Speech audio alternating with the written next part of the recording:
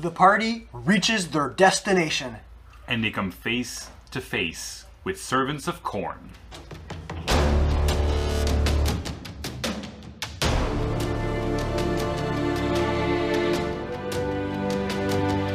Hi, I'm Chris. And I'm Matt. Welcome to Roleplay Chat. And welcome back to the Blood and Betrayal campaign diary. And today is our season finale. Ooh. So if we continue where we left off last time, the party was in almost like an abandoned campsite, torn down village, and they found markings of beastmen. Randall, who's very good at tracking wild animals, started, he did some checks to make sure if he could figure out which direction the enemy's headed. He was quite successful, and the party continued to head towards the direction that was marked on Dietrich's map. Yeah, and they kind of come to the realization that they're probably not going to reach them in time and they need to rest, otherwise they'll be too tired to actually deal with the confrontation that they expect to happen. So they rest a little bit and then they start going during the night, I believe, right? They really, like, before dawn, they start heading, following the tracks, trying to surprise their prey. As they are sneaking through the woods, they actually have there's a storm that happens, which helps them in shifting through the night and using the cover of trees to sneakily work their way towards their destination. They hear thunder booming and booming. Boom. And at one point they kind of noticed, well, this thunder is really like, there's a lot of it for the number of lightning there is, even if it's a big storm. And it's very rhythmic. It's rhythmic, and they realize, wait, there's a huge beast really close to us that's walking alongside us. So the party stops in their tracks and looks in every direction. And far enough in the distance, at a safe distance, let's say, they notice something enormous. Crunching, like eating something hunched over in a small, like, barrow in the ground, in the woods. Getting closer and closer to make sure they're safe, they see that this hulking beast is in fact a troll, a forest troll, that's eating rocks out of the ground. So they see this opportunity as a chance to strike quickly. Ungrim charges in. Dietrich starts to channel blue magic, and because of the rain and the storm, feels an immense surge in power. The lightning surrounds them, and Dietrich, with his power, manages to take lightning coming down from the sky and reorient it towards the troll multiple times. Ungrim is there, hacking and slashing, and we're able to fell this thing in record time. The beast hits the ground, and the party is able to continue towards the beastmen, because they don't have any time to spare. As they continue towards their destination, they enter an opening in the forest. There's a small river that opens up wide and curls around a large rock, almost like a little cliff, like a plateau of sorts. The party works their way towards the plateau when they hear singing, chanting words that they're unfamiliar with, a dark tongue that's been lost and forgotten. And they see down from their vantage point. Vantage point? Vantage point. The vantage point, yeah. They see three humanoid, probably human, being tied up upside down by the feet with a circle of beastmen surrounding them and the chanting of someone clearly doing some kind of ritual, and they have a dagger in hand and they're about to be sacrificed in a dark ritual. Yeah, one can only assume when you hear this kind of singing and chanting with that setup, something bad's gonna happen soon. So the party decides to continue to act fast. They look at each other quickly, strategize quickly, and Randall puts himself volunteer to cross the river, sneak through the woods, and try to get as close as he can to these people being tied up. Ungrim... Sorry, I'm just saying Randall knows that if he gets caught there alone, he's toasted. Oh, he's done. Yeah. It's a high risk, high reward strategy that the party's deciding to use here. Ungrim, who, as usual, wants to face it head on and even create a distraction for Randall, runs up to the edge of the plateau and kind of tries to jump down in as safe a way possible, kind of sliding along the side of the cliff face. But surprisingly, he didn't notice that at the bottom of the cliff was a Minotaur. So he's basically jumping there, surprising the Minotaur, but surprising himself too. And he starts just fighting this thing. And the beastmen that were around the circle start to head towards him to dispatch of this slayer, while the leader of this ritual is continuing to chant and is not paying attention after sending his men after the dwarf. At this point, the rain has calmed down. The storm isn't as strong as it once was, but things are still pretty wet. The river is flowing and surging in some places, creating puddles. So as the beastmen approach to fight Ungrim, Diedrich tactically zaps his lightning bolts into the water at the same time as many of the enemies as possible enter it, causing kind of a chain reaction of sorts, really elevating the strength of the lightning. Yeah, as the beastmen are receiving this surge of lightning and killing some of them, they're still advancing, but the ritual is still going, and Randall was hoping that the beastmen would just stop and go deal with this distraction, and he could, like, save them, but the ritual is still going, the leader is still there. So Randall tells his pet hawk, Hackerel, to come down on this big Bestigor, this hulking beast of a man, and steal his dagger before he can kill the helpless victims. This is definitely something that, would take a lot of training, and although Hackerel is very well trained, this might be a little bit too much for him. He swoops down and there's a moment of hesitation. The party and Randall are unsure, is Hackerel gonna be able to do this? But in a stroke of luck, maybe the sun, as it rose, shined into the eye of the beast and gave Hackerel the opportunity to snatch it right out of the paws of this vile creature. This sacrificial dagger now out of the hand of this beastman. This beastman looks around and is like, what's going on? And he's reaching for his axe and his shield, trying to find someone who's responsible for this. And he sees Randall and just starts running. And beastmen in the forest run fast, even though it's a big creature. And Randall, being smart, just turns around and starts running. And being the forester that he is, still manages to run at the similar pace than the beastmen behind him. Time is now even more of the essence. The rest of the party is still fighting this Minotaur, the other beastmen in the river. Ludolf is there, really absorbing as much of the blows as he can. Thankfully, Ungrim, as always, is swinging his axe and is able to fell the Minotaur without too much, without taking too much injuries to himself. Yeah, as Ludolf is defending and using his shield to hold the line, he notices behind him, carved inside the rocks, inside the cliff, is a door depicting what they will find to be the symbol of Khorne, the chaos god of blood and murder. Very much a demon of sorts, right? I'm not too familiar with the lore of Warhammer. Well, he's the god of the demons. Okay, right? there you go. Demons are under him, so a pretty nasty guy. And now things are starting to come together. These beastmen, a vile ritual that they're performing right by presumably some kind of cave or tomb dedicated to a king of demons, or a god of demons. So this fight continues on, and most of the smaller creatures were able to defeat.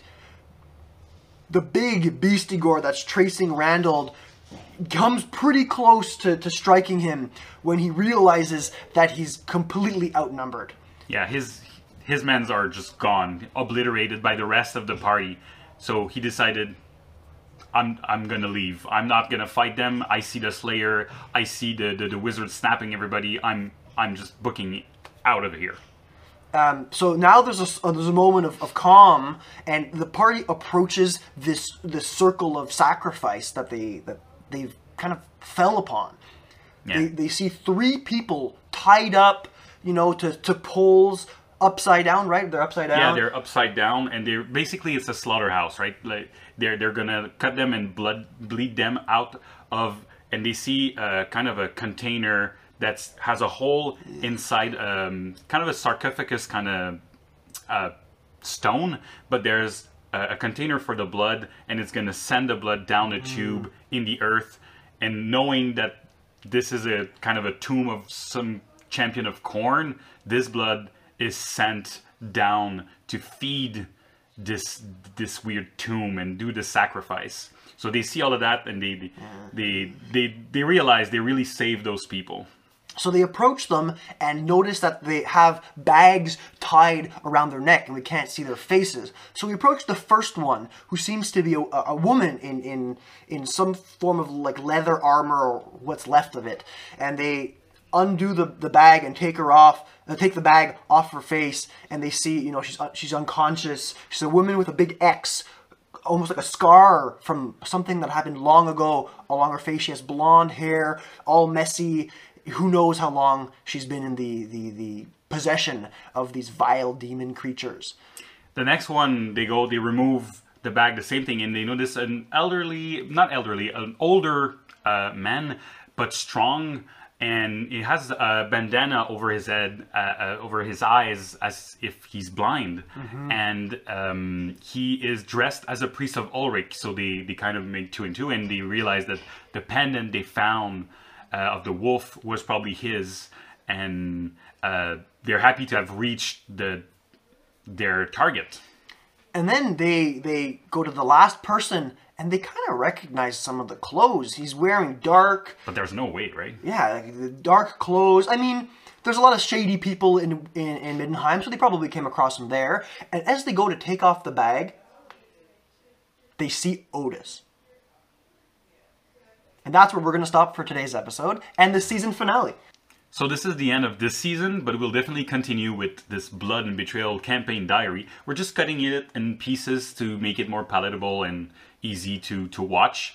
So what we're going to do, in a later time, we'll do kind of a summary of the whole season, what we call season 1, to catch people so they don't have to go through everything all at once, and then we'll continue. But something interesting is that this coincided with a moment where one of our players was leaving for months, and we kind of did a side quest where we basically followed the people who were just saved to see how did they end up there. Yeah, so the next Blood and Betrayal season is going to be about this woman with the X scars on her face and the blind priest of Ulrich and a few of their companions, and it's going to get us almost like a parallel story that's going to end in the same place where the heroes find them being sacrificed. So I hope you guys look forward to that, and you actually won't need to watch that other story if you don't want to, or vice versa. So if you have friends who you think might like this kind of stuff, feel free to share and tell them, you know, the next season is going to be independent from this one, although complementary. So there's definitely going to be like cool tidbits and snapshots into the other episodes.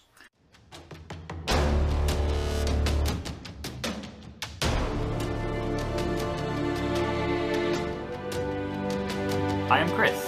And I'm Matt. Welcome to Roleplay Chat. And welcome to behind the GM screen of the previous episode of the Blood and Betrayal campaign diary. That's called The Rise of a Crimson Skull. I realized that we didn't even say that. Yeah. We spent, honestly, too long trying to come up with that title because we're like, oh, we're going to say it in the episode. We didn't even say it, so we have to say it here. The Rise of a Crimson Sun. Is that what we decided? Yep. So, hi guys. Yeah, welcome. So we're going to talk about our opinions about the game, and maybe we'll touch a little bit on this season as a whole, but mostly about this game. All right, the first thing I would like to talk about is the fact that there's a lot of coincidence between them, the players trying to reach a certain location, and having that location being the site of a ritual, and just happen to stumble on the location where they got captured. So I was really worried about how the players would see all of these perfectly placed events in their progression. So how did you feel about it? How did you experience it? I think players, at least I, can sometimes I come to expect these things, right? Like it just felt like a combat where there were interesting things happening. And up until this point in the game, I think we got lucky because, you know, we found the dead body of the guard in the library, and we managed to, solve the riddle on the map. It kind of just felt like another moment where either we did the right thing or your game mastering style at this point, like sometimes you punish us, sometimes you give us a bone and you give us a cool moment. To me, that's just how it felt. I think that's the valid point. The thing where you just happen to experience different things in the story that I didn't even plan to put in front of you, but you just happen to be at the right place at the right time. But this one's the one that I controlled and I was going to put in front of you. So that's why I was kind of worried about it, that you took it, like that you perceived it, like that you noticed it. I think we would have, or at least we would have noticed it more. It would have been more obvious if there were like obvious delays. You know, like if when we fought the troll, someone got hurt and we spent the night healing, and like we had there been obstacles, there were, but had there been things that actually hindered our progression to the point where it would have been unreasonable for us to actually make it there on time, that's when I would have been like, okay, this is weird. It felt natural enough for us to be there just in time to save them. For me, when I planned those things, it's once you found the place where they got captured, I kind of had like, okay, we start the timer. If you would have rested for 2 days, they would have been dead. Like I wouldn't have just like waited. But once you have the information, I wouldn't have, like, if let's say you rested 2 days before reaching the ambush site, the with the fire and finding the pendant, then this was on pause until you reach that point. Then I started the timer. Then you have time to the ritual. To the ritual. I know. Usually I ask you a question at this point, Chris, but I think you had something else that you wanted to talk about. It was the first time I felt that the player really stopped and planned for an encounter. When the rats in the sewers, you like rushed in. Most of the combat was rushed in or reaction. That was the first time I saw you plan. And the thing with the river and the distraction and sending Randall, it was really well planned. And I believe I left when you guys planned, not because you asked me, not because I like to keep that as a surprise for me. So if I had to go get a beer or go to the bathroom, that's when I do it. Yeah. And I was very pleasantly surprised of like a very intricate and well planned encounter, and you delivered on it. So what happened that led you guys to plan for this encounter? I mean, we're just amazing players. And yeah. No. I think what it was, part of it was because of the setup, right? Obviously, there were other encounters where there were a number of variables for us to consider, like in the sewers with the rats and the book and all that. But in this instance, there were like it felt like we had the upper hand for one. You know, we had the high ground. We noticed the beastmen before they noticed us. So this was our chance. Let's see what we can do, kind of. So it gave us this. The setup was good, and it allowed us to like clearly take this opportunity to plan. The other thing that I think kind of went through at least my head was like, okay, there's an objective here, not just kill the beastmen, save those people. And when there's an objective like that, players, I think, tend to try to come up with a way to get to that objective. And to be frank, we didn't spend a lot of time coming up with this plan, but it happened very naturally. Okay, there's people. How are we going to stop them? Randall, like the player who plays Randall, proposed, "Oh, I'm going to sneak around. I'm good in the woods." Okay, good. You do that. Okay, next is going to be Ungram. You're good at charging in. You can hold your ground. Why don't you make a distraction? Okay, good. Diedrich, you'll take the high ground and zap creatures in the water if people enter the water. Okay, cool. Ludolf, you're going to go in with Ungram, give him some backup, etc., etc. So it happened very smoothly. It was because the environment we found ourselves in felt like it encouraged that kind of planning. And I'm not sure if that was done on purpose. Was it done on purpose? So my idea in this encounter was to put an encounter that, if you had the upper hand, was manageable. Okay. But if it was the other way around, if those beastmen would have ambushed you, some players were going to die. Like that's the way I planned it, right? So even, again, just charging in without having a plan like this would have been obviously more difficult. What I'm glad that happened is that you noticed it just by looking at it. You were like, okay, we might be in trouble even if we have the upper hand, right? Well, I'm not sure we noticed necessarily that these things were stronger and they could kill us. It was more, there's a high probability that they kill those people. Yeah, okay. So if we want to save those people who were going to be murdered in a ritual, we need to get our stuff together. Like, if we just charge in and don't have any viable distraction, they're going to kill them. Yeah.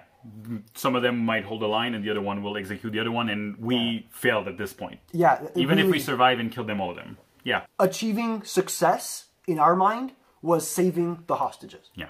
And the only way for us to do that was to have actual strategy. Yeah, and I remember when I built, now that we talk about it, I remember that when I built this thing, I was like, there's no way they're going to save them. And just caveat to that, maybe like we need to talk about the fact that at this point, I didn't know that Otis was going to be there. That's true. It's worth talking about. So because I've been saying like, they would have been dead, like Otis was not on the line of just dying off scene. Yeah. I think this might be a good segue into the next topic and the last topic for this Behind the GM screen. It is basically to have full disclosure with you guys, with the listeners, that this great reveal that we had happen actually didn't happen at this point in time. What happened is they finished their combat. They looked at the door, seeing that's the location they actually were headed towards with the stars and everything. There's a coin. They need to go in there, but they don't know how. There's a hole in the middle, and we'll go through that in the next. And at that point, Randall was on the other side of the river. He had just seen the big beastman run away, so he was the one that went to go and take off the sacks on the faces of everybody. But before actually doing that, Chris just said, let's stop here. This is a good moment. There's some mystery. Let's end it here. Yeah, and I knew that having to like establish those NPCs at this point were supposed to be NPCs. We were gonna stop for how many months? Like 6 months? A while, yeah, or maybe not that long. But one of our players was going on a long trip, and he wanted to be, he wanted to be still part of the story. Ludolf, Vince, he was in one of our videos actually. Mm-hmm. Yeah, so I said, might as well not have this interaction now. We'll start with this interaction. It's going to propel us with roleplay, and it's going to be a good start, and not just be in front of a door. So that's why we stopped there, and the reveal happened that time. Just to be clear, we're going to keep making videos. We're not stopping. Yeah. This has happened several years, like 2-3 years ago. Like after the game was done, we had a conversation all together as players with Chris and said, hey, why don't we do a B campaign? That way, Ludolf, despite Ludolf not being there, we can still play, and the player who plays Ludolf won't miss anything. And then we had the idea, we kept digging, and we said, whoa, what if we play the NPCs that get captured? How cool would that be? And then that's where the next season is going to start off. Yeah, and I built next season for it to be like the events that the players saw the effect of, but weren't really part of. So just a sneak peek. The first one is actually the assault on Middenheim, as the players were in the other village. When they arrive, I don't know if you remember, but when they arrive, they see the destruction of a battle. Well, we're going to start next one in this battle, and we'll basically go through everything that those group of Ulricans go through until that point where they are saved by our heroes. Yeah, it's going to be really cool, and I think we could probably shoot a whole video about doing these kinds of cool time lapses. It might be a conversation for another time, and if it's something you guys would like to see, please comment below. You can also reach out to us. You can do so by contacting us on Twitter. Our handle is @roll_play_chat. Or we have an email, which is contact@roleplaychat@gmail.com. And thanks for listening. I hope you guys enjoyed this first season of The Blood and Betrayal. So I think that is everything for this season of The Blood and Betrayal campaign, Chris. That's all, Matt. Let's call it a chat.